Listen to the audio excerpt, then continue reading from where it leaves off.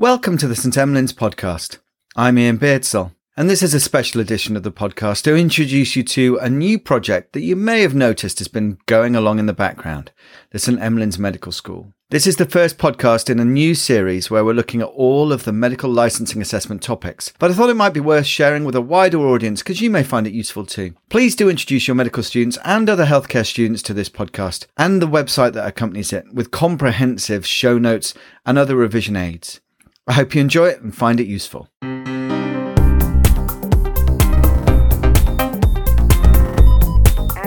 now. Stand clear.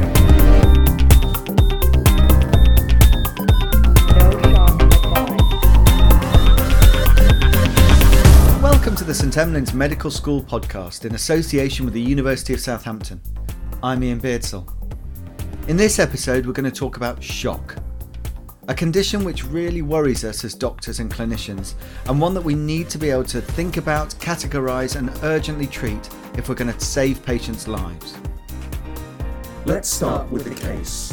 You're a foundation doctor and you're just a few days into your first job. You've been called to the ward by a concerned nurse who, on checking a patient's observations, has found them to be hypotensive with a blood pressure of 80/40, and the patient seems confused. The nurse is really worried and asks you to come to the ward straight away. So that's a pretty common scene, isn't it? And one that I'm sure you'll be confronted with pretty soon in your clinical career. And in the next few minutes, what we're going to do is talk about how you can think about approaching that patient, what the cause might be of their low blood pressure or shock, and how you might go about treating it. Let's start first with a definition of shock. Although we often think of shock as a low blood pressure, if we're going to be more accurate, it's actually about tissue and cellular hypoxia, that lack of oxygen getting to the cells. So it's not just about the patient's blood pressure, but it's also about how much oxygen they're carrying in their blood. Now, why does this matter? And I'm going to transport you back to your high school chemistry and biology. You'll remember that we need oxygen for that respiration to occur in the mitochondria, where we convert glucose into ATP. Now, without oxygen, we can't go through that respiratory oxidative phosphorylation, and so instead we just go through glycolysis, and we only make a few ATP molecules for every molecule of glucose. But if we add in oxygen, all of a sudden, instead of just a few molecules of ATP, we get more like 36 or 38 per molecule of glucose. So oxygen is absolutely fundamental to our cells having energy and remaining alive. Without that production of ATP, our cells would simply die. And that's what we see when we have a lack of oxygen to any part of the body, whether that's to the heart as part of a heart attack or ischemic heart disease or acute coronary syndrome, or whether that's to the brain as part of a stroke. If there's not enough oxygen getting to the cells, then the cells die. As an emergency physician, I sometimes think of myself as a facilitator of ATP production, because that's at the heart of what I do. I need to make sure that oxygen gets to cells. Now that we've thought about what shock actually is, how do we define that and where does it come from? Well, the shock is directly related to the delivery of oxygen to cells, and that's for that you need your hemoglobin. But I want to concentrate on how the cardiovascular system gets that oxygen that's being carried by the hemoglobin to the cells themselves. This will require us to think a little bit about cardiovascular physiology and the next equation, which for me is at the heart of all resuscitation. So mean arterial blood pressure is equal to the heart rate times the stroke volume times the total peripheral resistance. It's so important that I'm going to say that again. Blood pressure is equal to heart rate times stroke volume times the total peripheral resistance. So we need to optimize each of those three variables to maximize the oxygen delivery to cells. And when we see a patient with a low blood pressure, they're going to have shock because they're not going to get enough oxygen to the cells. And we can think about the causes of that low blood pressure and which of those three variables, or it could be more than one, heart rate, stroke volume, or total peripheral resistance, are affected. And once we know which of those are affected, we can think more about the cause. And once we know that, we can think about how we're going to treat it and reverse it. We could think of this in one of two ways. We could either think of what things might alter those three variables, or we can think about the causes of shock that we know and how it affects them. And I'm going to go for the latter. When it comes to the syncope episode, we're going to use the former, But in this case, let's think through the different types of shock that we've all heard of and how they affect either the heart rate, the stroke volume, or the total peripheral resistance. Let's start with a really obvious one: hypovolemic shock. So in this case, the patient has just not got enough blood going round. They're bleeding somewhere, and that means that there's not enough blood in their circulatory system. So which of the three things does that affect? Well, often the heart rate increases to try and compensate for this. That's why patients get a fast heart rate if they're losing blood. And they're going to increase their total peripheral resistance as well, because there's all that adrenaline and noradrenaline going around their body as their body tries desperately hard to keep that perfusion going to get the oxygen to cells. The variable that's most affected in hypovolemic shock is the stroke volume.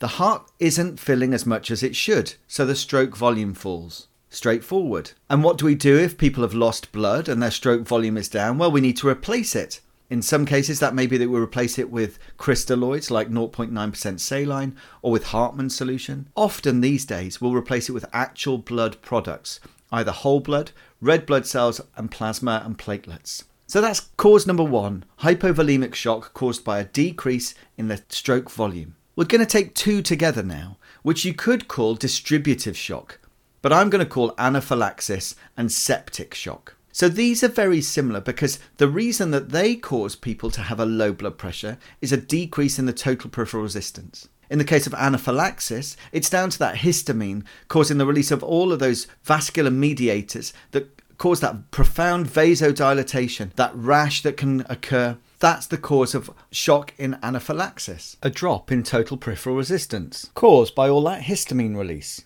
In sepsis, it's similar but down to bacteria.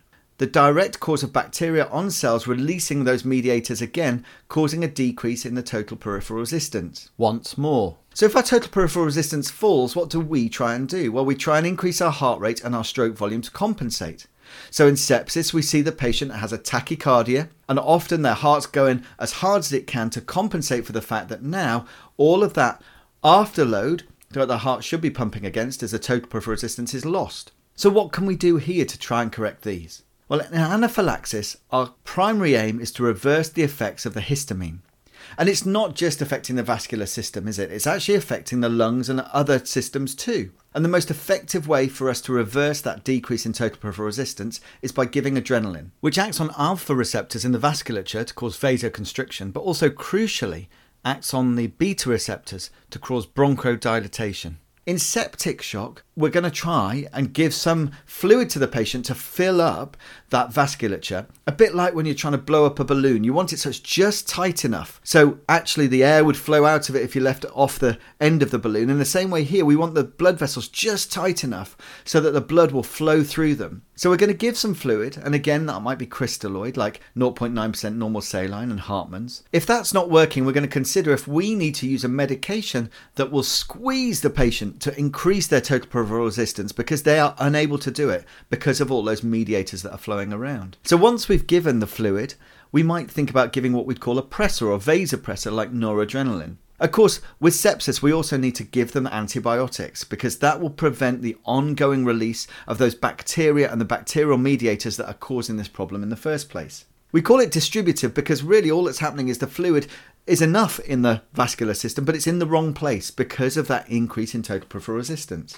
So we've had hypovolemic shock, which is a decrease in stroke volume, and now we've had the distributive shocks or anaphylactic and septic shock, which is a decrease in total peripheral resistance. Next, let's think about cardiogenic shock, or shock that's down to causes from the heart. Now, more often than not, this is down to an ischemic episode affecting the ability of the heart to pump. There's not enough oxygen getting to those myocardial cells, and so they're dying, so the heart is no longer effective. What will happen then is that again the stroke volume will fall because the pumping effect of the heart is just not good enough. There are other ways in which we can go into shock from heart problems, such as complete heart block, and in that case it's the heart rate that's falling. And we may be able to reverse that with medication or by taking over the pacing activity of the heart by using a pacemaker. Sometimes it's the opposite. The heart's going too fast, and so instead of being able to pump at a good rate with a decent stroke volume, the heart's going too fast and the stroke volume drops because of it, because there's not enough time for the heart to fill. So when we think about cardiogenic shock, there's multiple different causes. If the heart's going too slow, we need to speed it up. If the heart's going too fast, we need to slow it down. And the one that's hardest to manage if the heart's dying because it's not getting enough oxygen to the cells. And in that case, we need to do all we can to temporize that before somebody can come and increase that oxygen supply to that heart muscle. Often by going for a cardiac catheterization and for that vessel to be opened up using a balloon or perhaps even bypassed using coronary artery bypass grafting. So that's hypovolemic shock, a decrease in stroke volume, distributive shock or anaphylactic and septic shock, a decrease in total peripheral resistance, and we've got a few types of cardiogenic shock, but the most serious and concerning is the one where we've got myocardial ischemia and the ventricle is dying and no longer able to pump effectively. We can also see shock in patients who've had injuries to their spinal cord, neurogenic shock. Now this is different to spinal shock. Neurogenic shock is the disruption of that sympathetic chain that runs alongside the spinal cord and alterations to the vagal tone and the amount of stuff that is just keeping those vessels nice and taut. So in this case, neurogenic shock can cause a drop in the heart rate and also a drop in the total peripheral resistance. And in order to treat that, we may need to support the patient hoping that that will come back, i.e. by a better blood flow going to that part of the spinal cord area, or by us then having to do other treatments which will make that reversible.